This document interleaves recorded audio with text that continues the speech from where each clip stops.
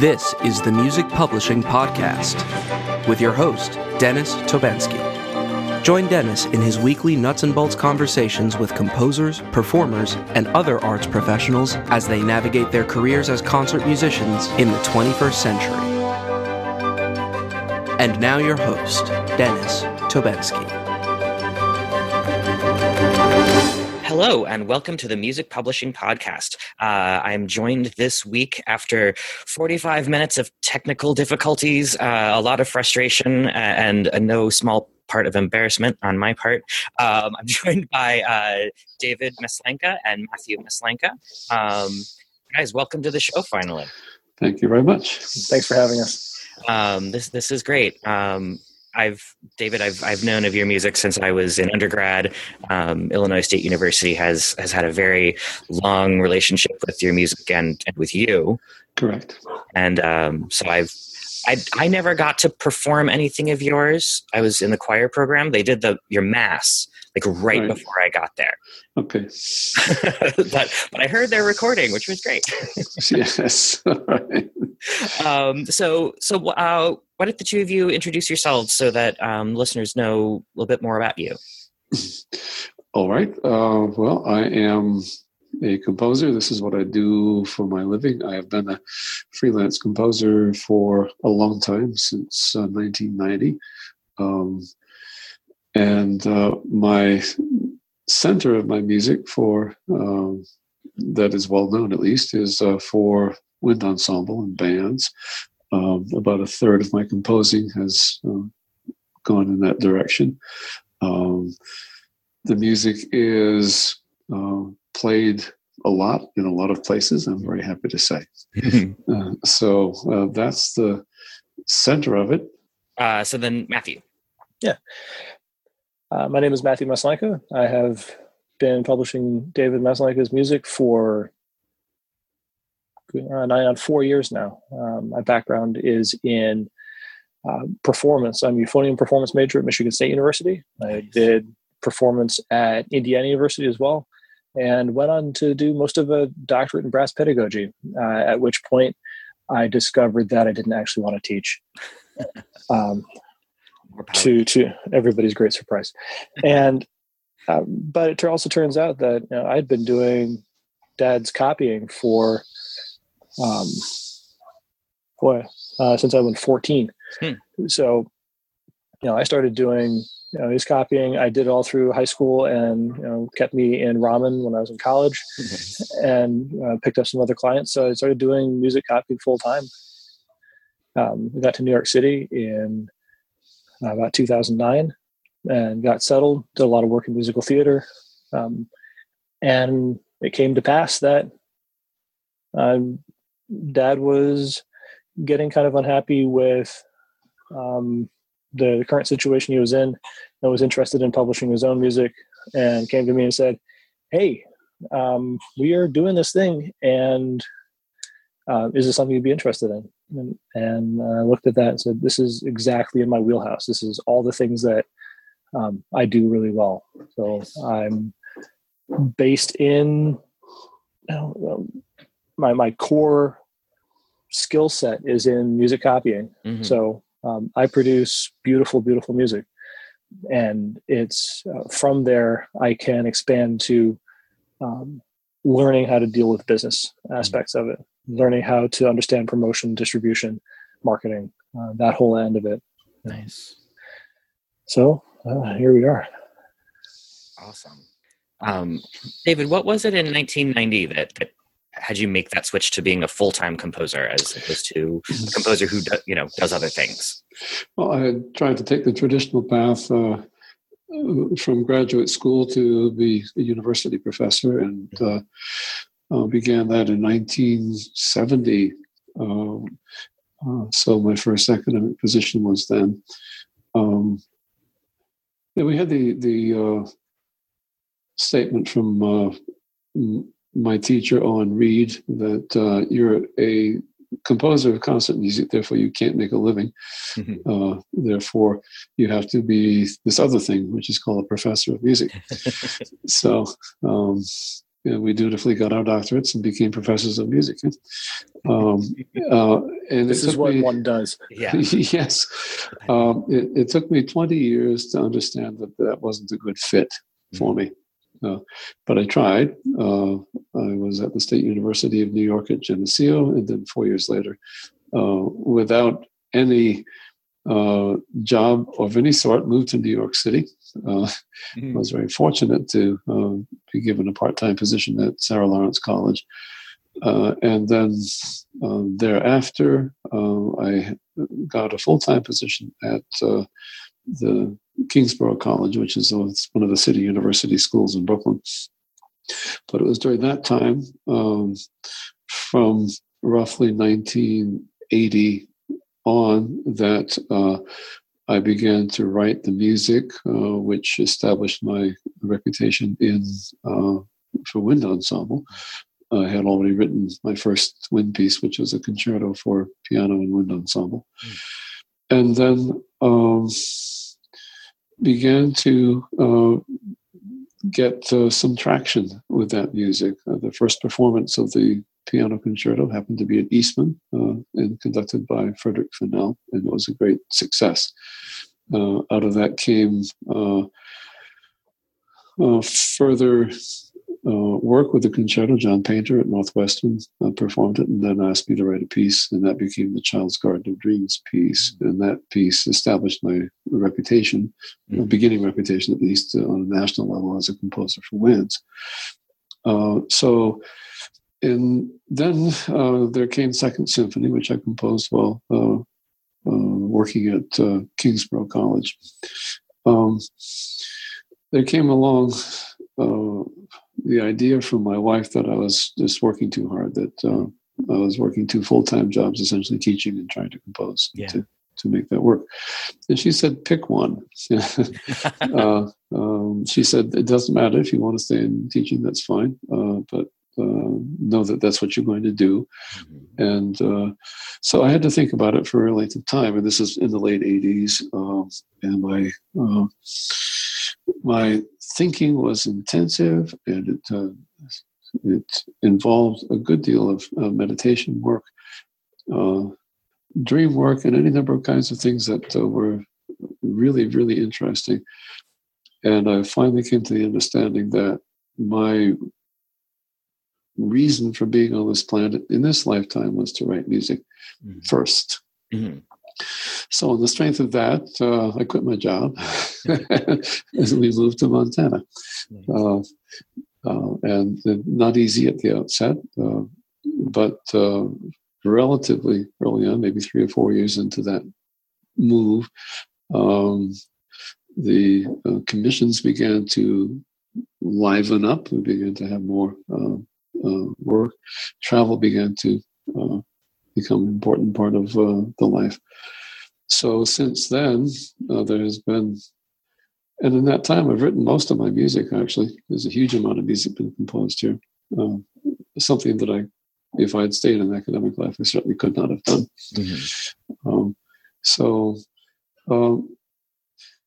That was it. And the move to Montana, well, we had decided, living in New York City, that we were looking for a place that was radically different, a place that had mountains. We both had our imaginations about this, mountains and not too many people, and a few other things, a university town we're looking for. Missoula, Montana showed up in that criterion list, and a brief investigation said, yes, this is the place, and packed it up and moved. So that's the broad history of what brought me out here. But there was the central issue of knowing that I was primarily a composer, and regardless of the consequences, I think we always assumed that it was going to work. There was no guarantee that it would. Yeah. Nice. And it seems like you did the move to Montana is the sort of opposite of what people would assume to do. If you're going to move to New York, not move out of New York. That's correct. Yeah, you pulled an Alex Shapiro and went somewhere else. Okay. Yes. Well, I did move to New York initially in 1974, but then I found in the space of the 16 years that I lived there that I was not a joiner. I was a very alone kind of person, and remain so in terms of my art, my composing. I do not want to participate with anybody with this until I'm ready. So I didn't make any traction, whatever, with the new music end of New York City. I began to find that most of my performances were outside the city, and so there was no point necessarily in staying there. Can we figure that out? What, you don't like music? What's the matter with you? I'm just.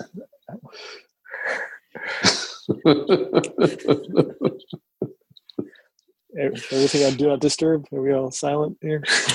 Yeah, we're good. All right. Get your dogs going. Yes. Yeah. I'll have the cat come in a second. He'll... But so you said you're not a joiner. That's correct. Yeah. This. No, I had a thought, but it's gone. I think one of the things I wanted to point out was when you went to Montana, you had the benefit of Mom. Correct. Like that's the one of the key things that was made this whole possible. Correct. Like she made it possible for you to write.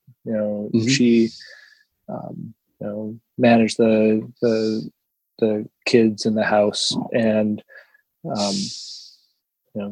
got a job in Missoula to make this all work while you got your feet under you. That's correct. And I think it's an interesting bit of continuity that there's an interesting bit of continuity that there are so many people who believe in you, and the people closest to you have seen the power of your music and have wanted to make that as possible as it could be. Well, I certainly agree with that. I mean, this is a very fortunate thing. I'd say that my wife has always, she recognized from the very beginning, she said that her intuition was that there was, first off, a very good composer here, and that this was going to work. So we've always been able to support each other in whatever we wanted to do. So it was not difficult for us to say that we were going to find a new place to live. And it was not difficult at all to say, oh, it's Montana. It's the middle of nowhere. Yeah, let's go there. It was probably more difficult for Matthew.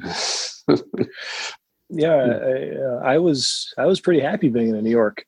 As I was 8 when we moved out, and it was just an enormous cultural shift. I'm glad to have had the experience of bucking hay and pulling weeds, and picking up horse manure. Yeah, you weren't glad at the time. No. This goes under the building character slot, but there's a certain insular thing that happens living in New York. I'm back in New York now and have been for several years, and I'm not leaving again if I can help it. But at the same time, it's been really, I think it's been an important thing for me to have lived in Montana, to have seen how other people live in other parts of the place, of the world. So it's been kind of a long time coming to terms with that shift, but on the whole, I think it's a welcome and positive thing. Yeah. I think it's wonderful that the family support has been there throughout, and I think that a lot of us overlook that. Sometimes we take it for granted. Sometimes we don't even think to have these conversations about, what do we need to do to make this happen and make this viable, and are there sacrifices that we need to make? Are there ways to support each other that can make this a life path? Sure. It's a hard thing to do. Mm-hmm. Well, this one was absolutely necessary because at that point in 1990, I had 3 kids. The need to take care of that. Yeah. So we had to work hard to make sure that all of this happened. Mm-hmm. Again, there was no guarantee that it should happen. There was just the understanding that this is what I needed to do. Mm-hmm.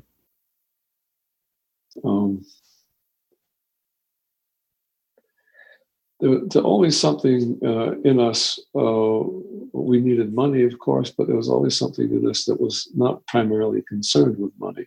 Mm-hmm. It was concerned with the nature of what needed to be done. Mm-hmm.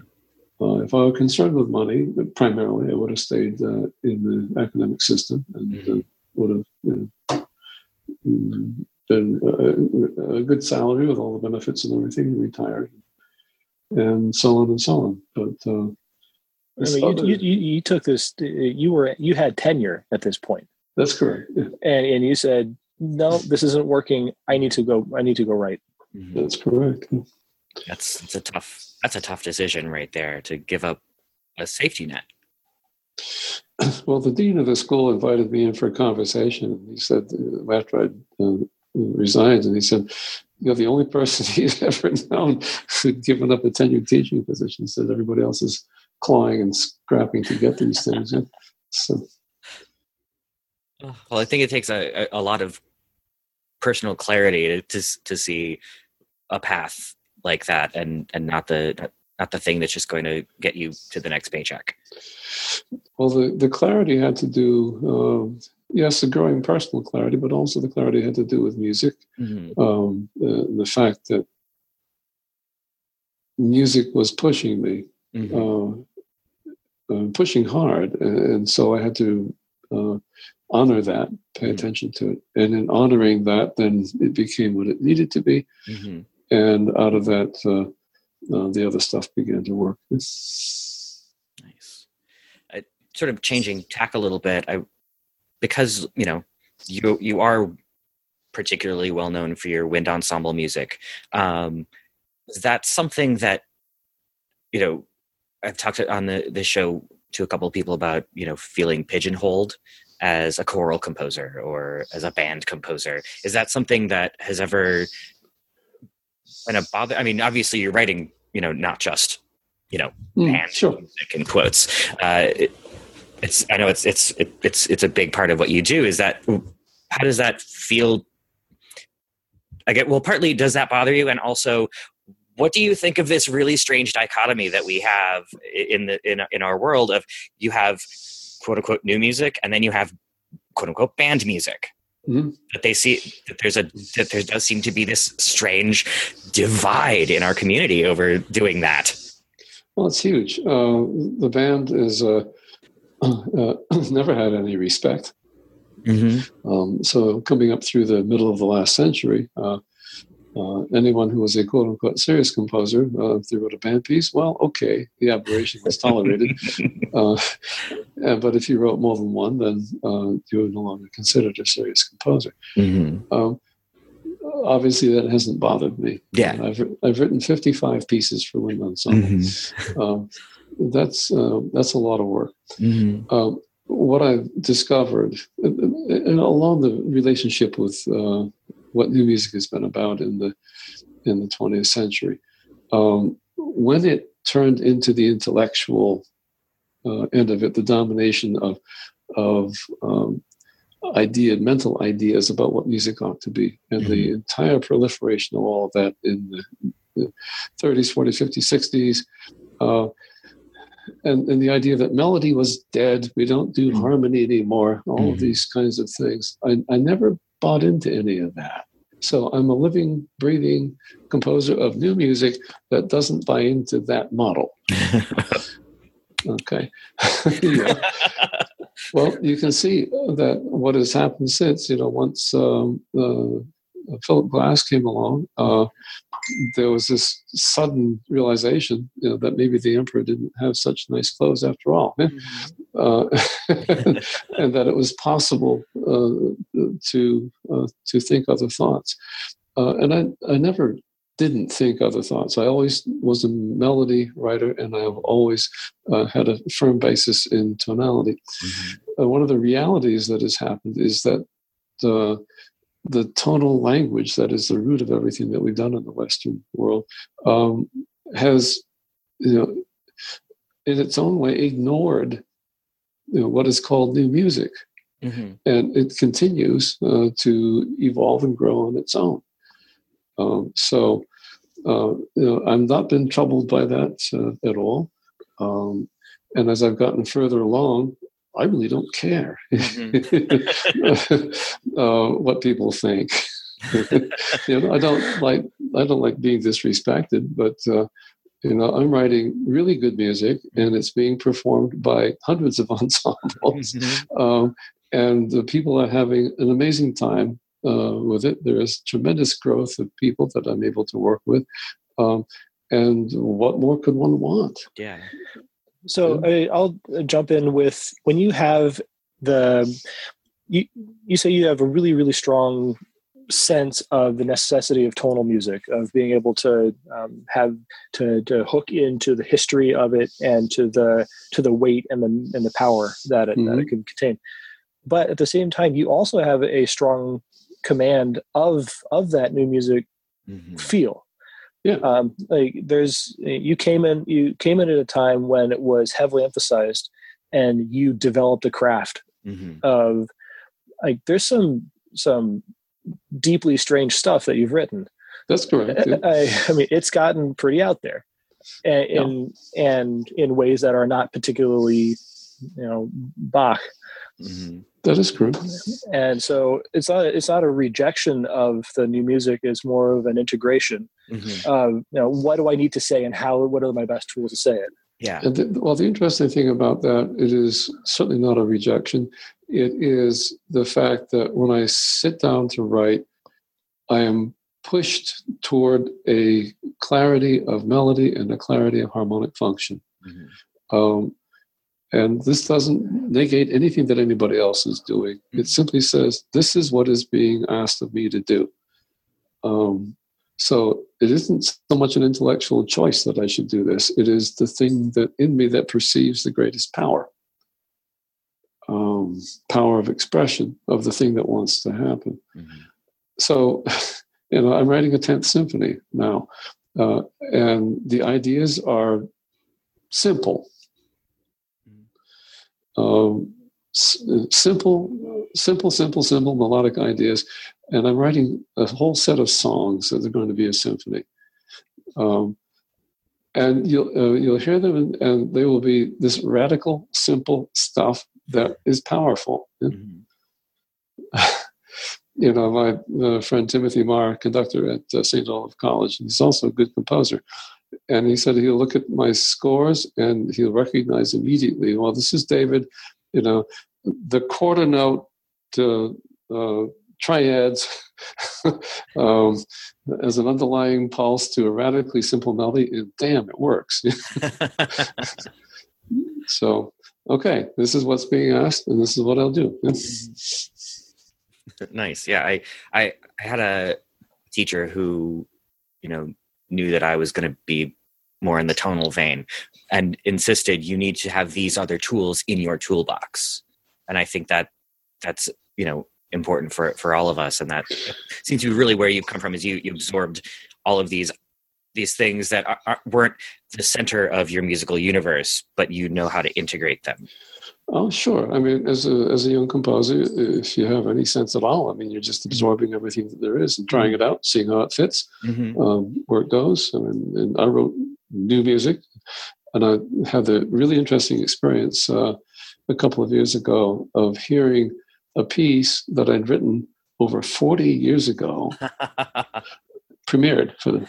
Oh wow! It was a trio for viola, clarinet, and piano, and so I hadn't thought about this music in a very long time. It is very much in the new music way, but it has my turn of the ability to make line, which carries through the entire space of a piece. It was a fascinating experience to hear that. It's like, oh, gosh, look at that.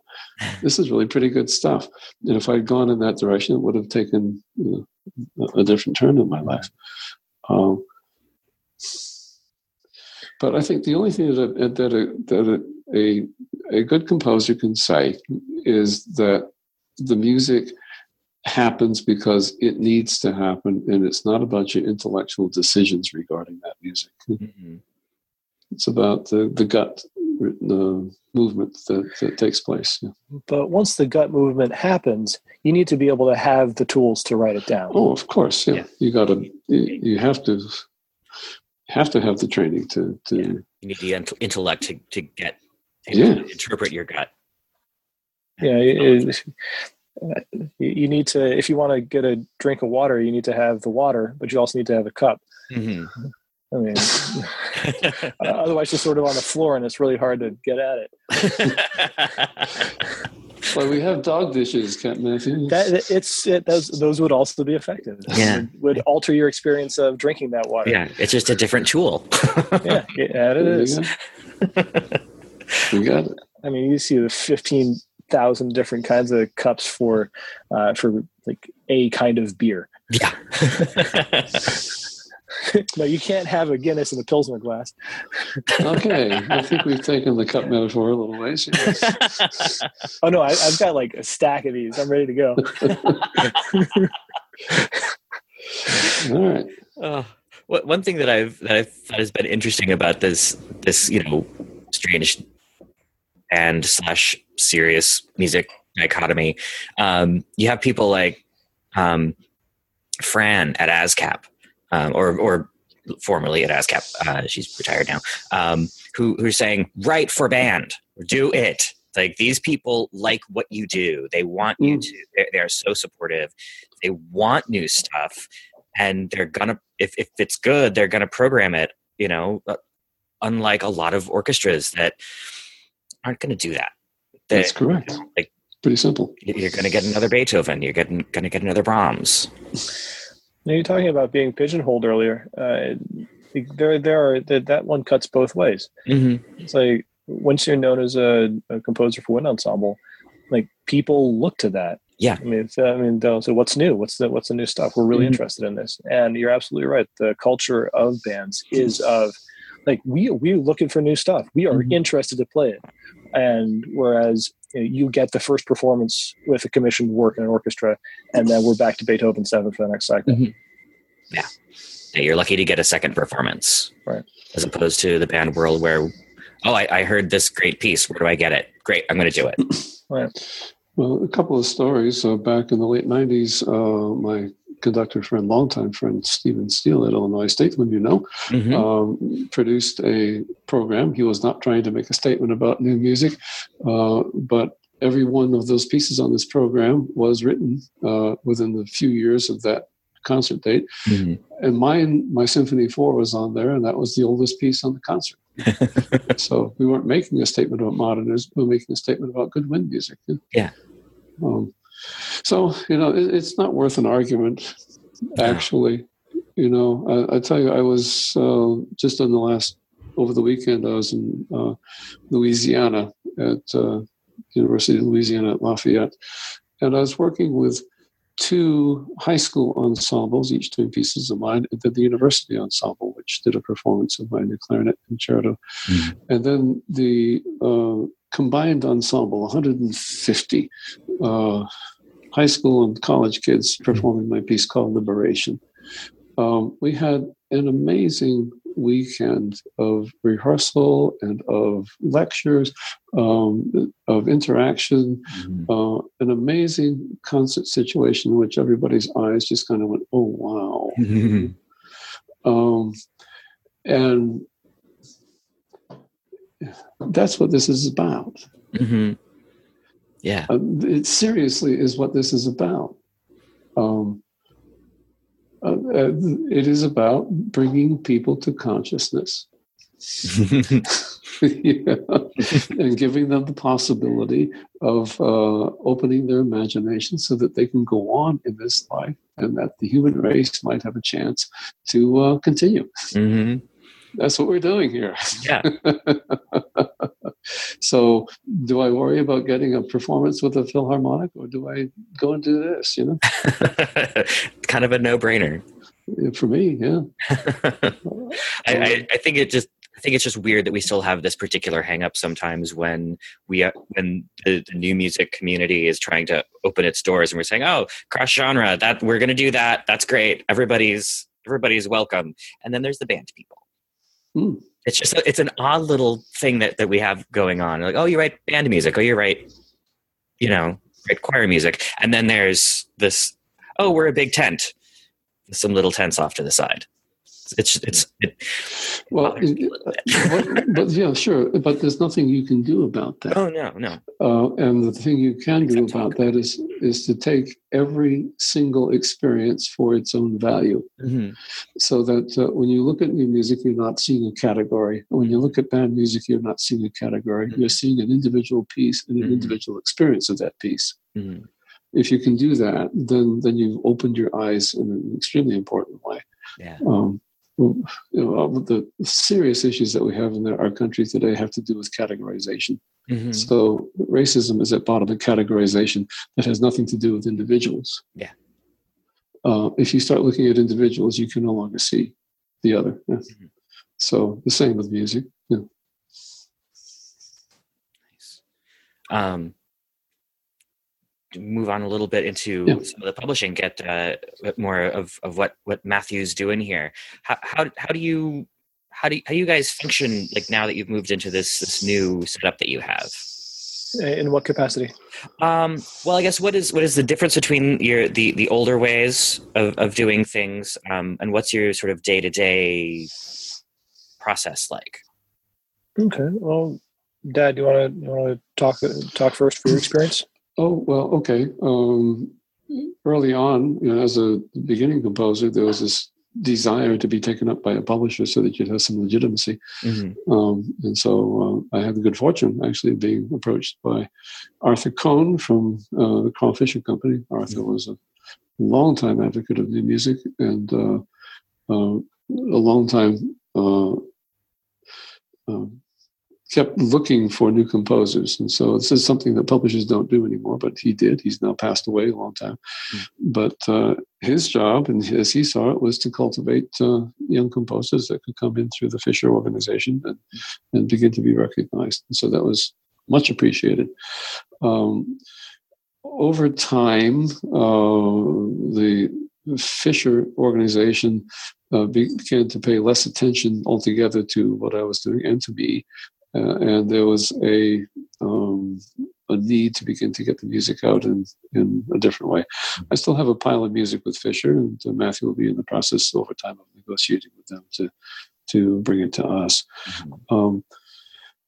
But to send out music by myself was its own burden, mm-hmm. constantly making packages and sending things out to people. So just to be to clear here, people could contact Fisher, I suppose, and they would be able to send out a perusal score or a recording or something like that. But most of the time, people would contact you. Yeah. And so that would be on you to take care of all the business of, what did you need? What's your address? Let me get that copy made. Let me get that mailer in there. Mm-hmm. So then at a certain point here in Montana, we decided to start making kind of a cottage industry out of this. And my daughter began to help out to create an organization and to produce the packages and sending out and all that. And then Matthew entered in and began to make it into an actual publication business. And the amount of work that took is beyond extraordinary. And still takes, but he is now has it organized in a very powerful way. So whereas in the past I would have to send out perusal scores and purchases and all these kinds of things.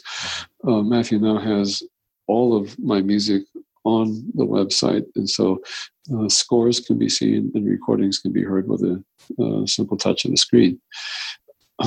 And then he's now streamlined the sales process so that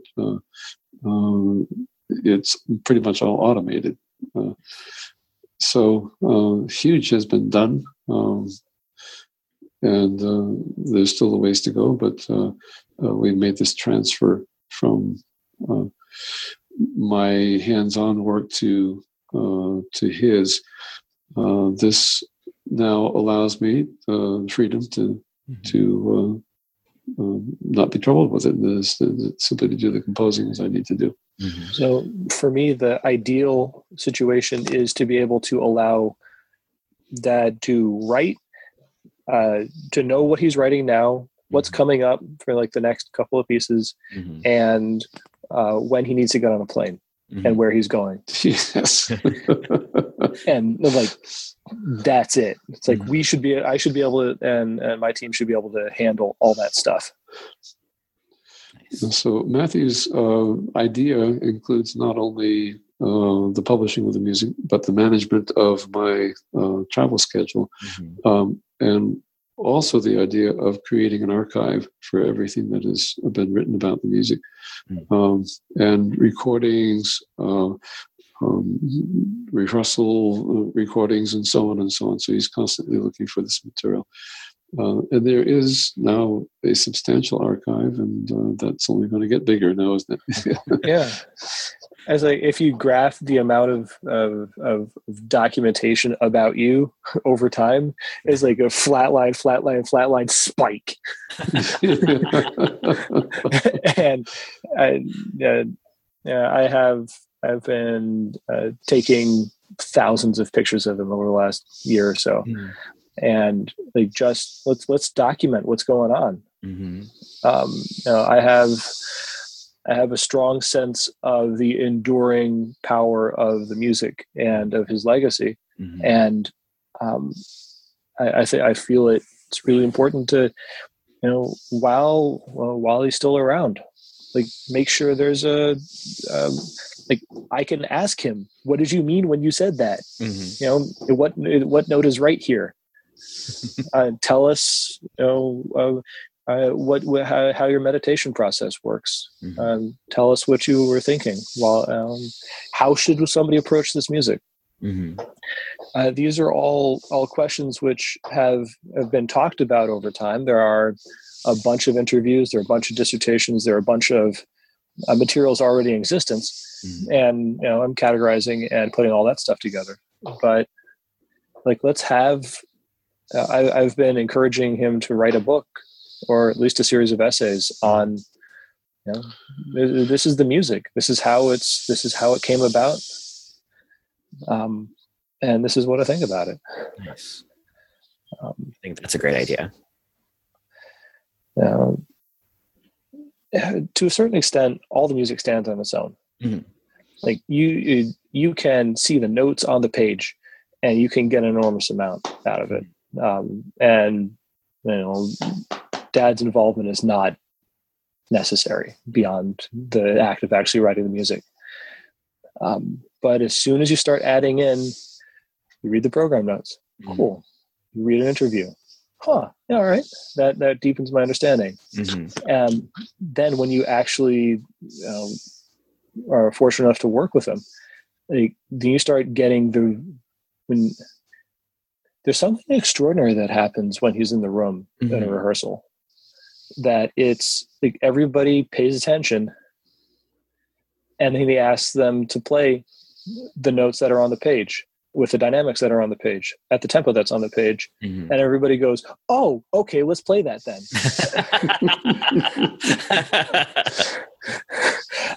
And it seems like the most basic dumb thing in the world, but it's surprisingly effective.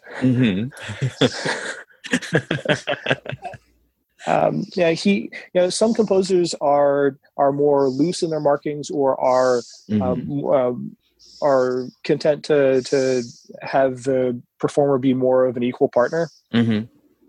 And that is very much this is what's on the page. You should play that, and then it will sound like the music that you expect. Mm-hmm. And then once you get that far, then, go nuts with your artistry. Mm-hmm. It's I don't know. The archival thing is important from a study perspective, from the scholarship perspective. But at the end of the day, what I'm most interested in is making sure people are able to engage with the music at a level that was intended, so that they can get the maximum benefit out of it, and the people who hear it can get the maximum benefit out of it. Mm-hmm. Nice. So what you're gathering all these materials. How much digging does that require? A fair amount. There's a big stack of correspondence and programs and sketches, short scores, full scores, different versions of those scores. Everything needs to be scanned and categorized, put in a database made into semantically described. This is a piece of paper of this size with this material on it that relates in this way to other objects. And then making that available to the public. Nice. It's a substantial project, but I want to have every recording that's ever been made of every concert of the music. I'd like to have all of the interviews that he's ever had recorded, that made available and transcribed. I want to have every letter he's ever written or received, every phone call he's ever made. No, but what about the shoes, Matthew? Yeah, we're preserving your space in amber next week. So, this is what an opening process that we've had to work with, and there's a large amount of emotion and trepidation that comes into this. This is let's open up your entire life to the world. Let's open up your entire internal life to the world, the stuff that is most precious to you and the stuff that is most important to you. And it is sure, it's a technical challenge, but it's also an emotional one. And very much. And as the archivist, I need to be sensitive and thoughtful about that aspect. Well, having said initially that I'm not a joiner and that I am essentially a loner, it took Matthew a fair amount of convincing me that this was a thing that needed to be done and should be done, was appropriate to do. And so it's taken a while for me finally to say, all right, I agree, and I'll do my best to assist the effort that you're making. One of the issues that I don't know how we're going to deal with is the one of emails, because I've now written letter length thousands of emails to people. Well, frankly, the emails are the easiest one to take care of, because you haven't deleted anything. Oh, okay, yeah. That's a crucial aspect, because we transferred all your emails since you were on Big Sky Net dial-up in 1996. We've got a bunch of stuff all the way back to the early 2000s, late 90s, which is fantastic. Yeah. And we have both sides of that conversation, which is most important. One of the problems that we run into are with your paper communications. Because you send a letter off, it's not like somebody's going to make a copy and send you, or you made a copy, archived it, made it a duplicate. And so there's a lot of holes and gaps in that stuff. Yeah. Oh, okay. But there are some directors who have kept correspondence. Yeah, that's correct. And so we get to go through and canvas. Yeah. Interesting. Even getting old, going back, Steve Steele has done what, 15, 20 commissions of yours? Oh, I don't know the number, but he's the only one who, until this year, the only one ever to ask me to write a symphony. Yeah. So, but at Illinois State University, there are 20 years of posters and programs, correspondence, rehearsal recordings, and that stuff is somewhere, and it should be with us, or at least a copy of it with us. So we get to go digging and have the long-term project. Nice.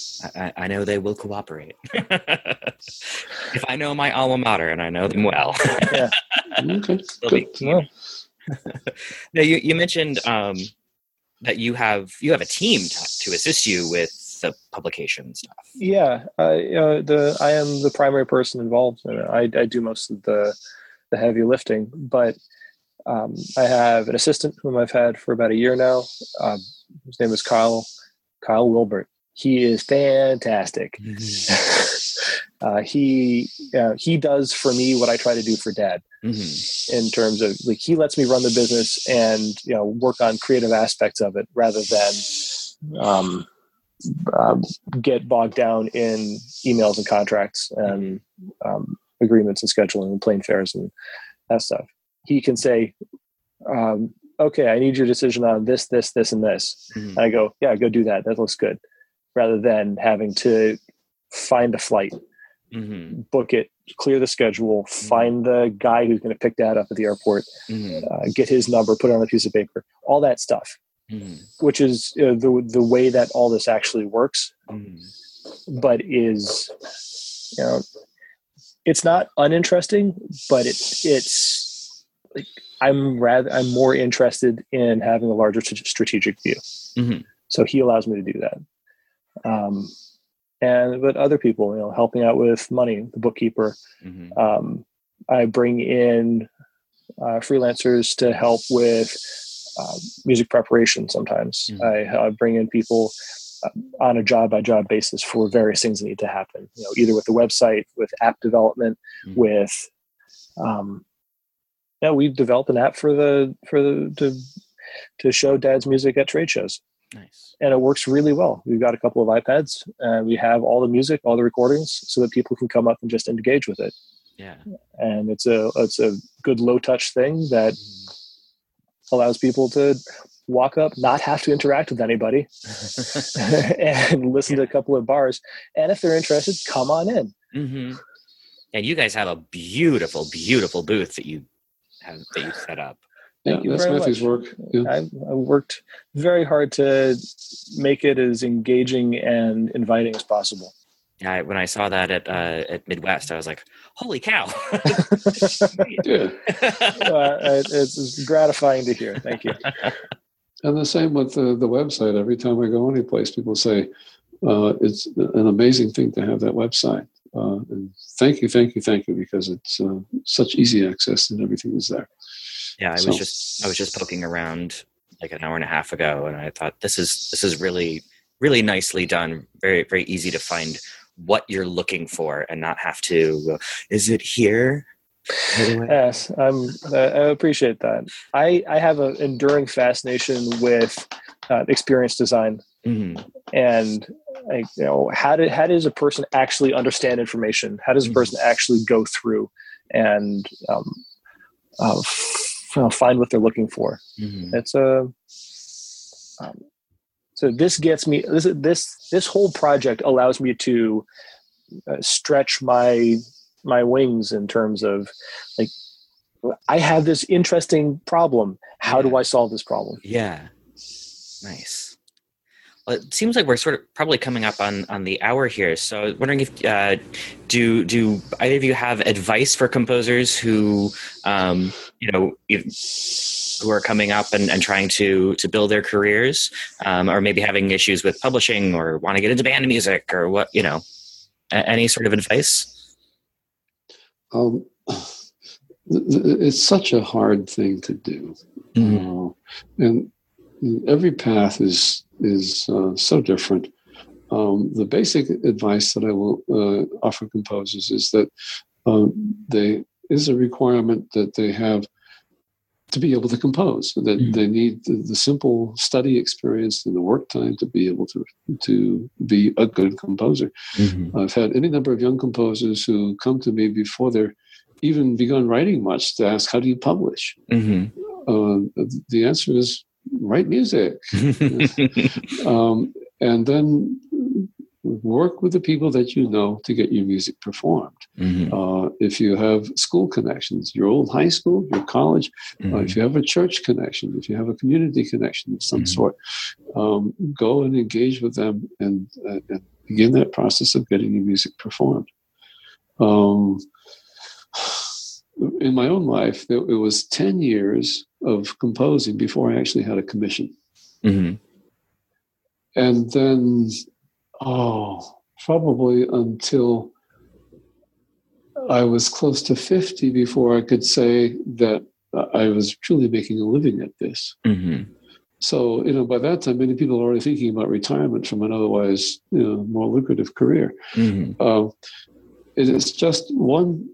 I don't need to make this sound awful, but there is the primary business of writing good music. I have to say that again and again.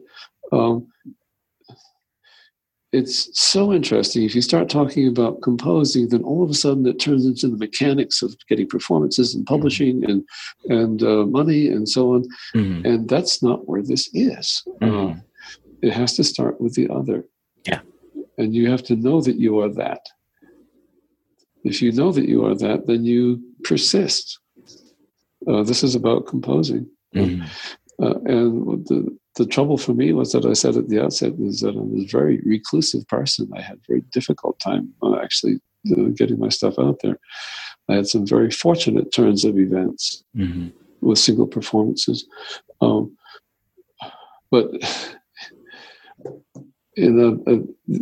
there's no easy way to do this. That's no consolation. I want to say that the consolation is music itself. That if you are deeply engaged in your own music making and you feel the reality of it, this is where life is. And then you can begin to bring people to that life. That's what I can say for young composers. Yeah. I'll jump in with the physical trappings of this, which is you need a website. You need to have it. You need to have your scores and recordings, and a way to contact you. You know how when you go to a restaurant's website, and all you want to have, all you want to see is their open hours, their menu, and their address and phone number. You don't need to have a 40-minute flash movie that's unskippable that has their salsa music playing. And so before you can actually get to the menu, which is a 40 megabyte GIF. Yeah, that's not searchable because it's not text. It's buried in the back end of the website, right behind their upcoming artists on their main stage. You go like, I just want to know if you carry tacos, for God's sake.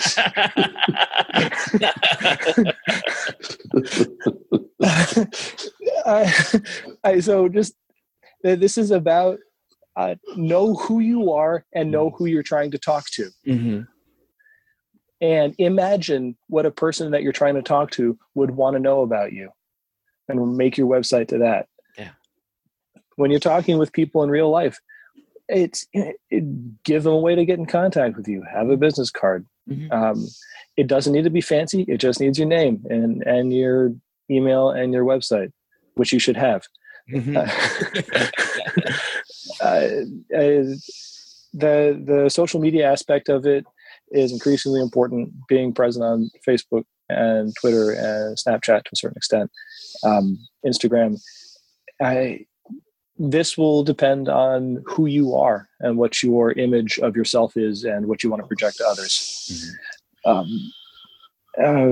Dad is not particularly active on there, mostly because it's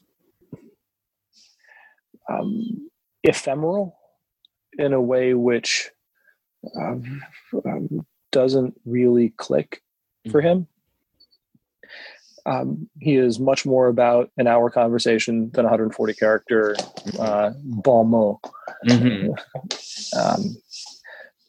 That said, Dad, we're going to get you on the Twitter in a second. All right.